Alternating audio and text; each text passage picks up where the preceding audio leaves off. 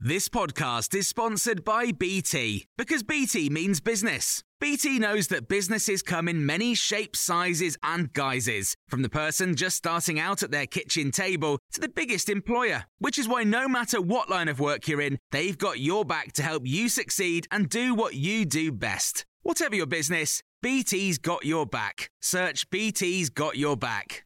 This is the Times morning briefing on Wednesday, the 20th of September. I'm Jenny Barsby.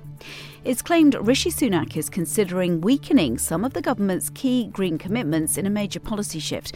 Responding to the reports, the Prime Minister said the government is still committed to reaching net zero carbon emissions by 2050, but in a more proportionate way.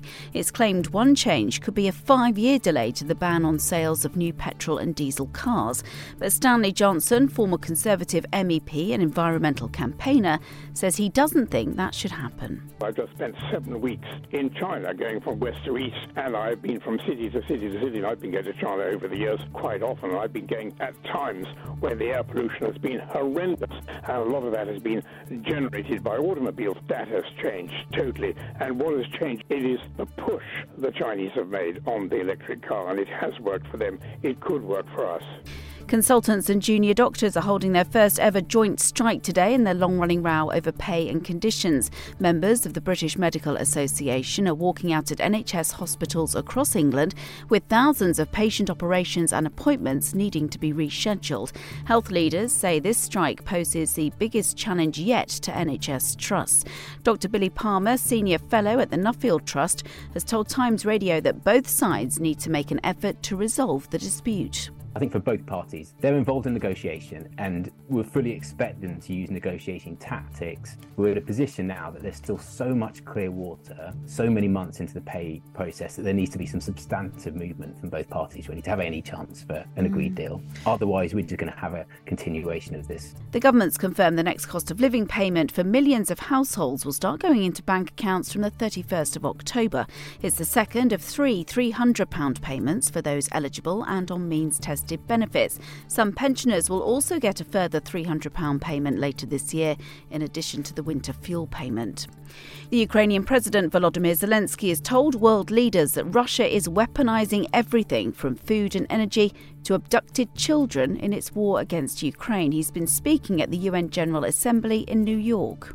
The goal of the present war against Ukraine is to turn our land, our people, our lives, our resources into a weapon against you, against the international rules-based order. Meanwhile, Joe Biden said the world must stand up to Russia's naked aggression and support the people of Ukraine. The US president said Moscow alone bears responsibility for the war, stands in the way of peace, and has the power to end this conflict immediately.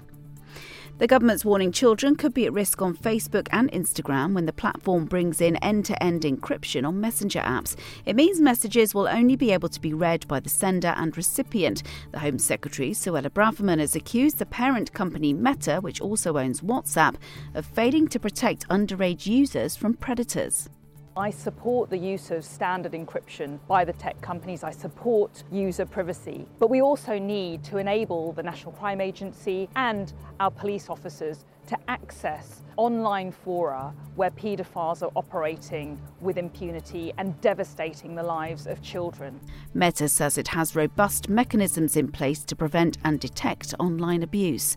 And the former London Mayor, Ken Livingstone, is suffering from Alzheimer's disease. His family says the 78-year-old is being well cared for, while the Alzheimer's Society has praised him for being open about his diagnosis. You can hear more on these stories throughout the day on Times Radio.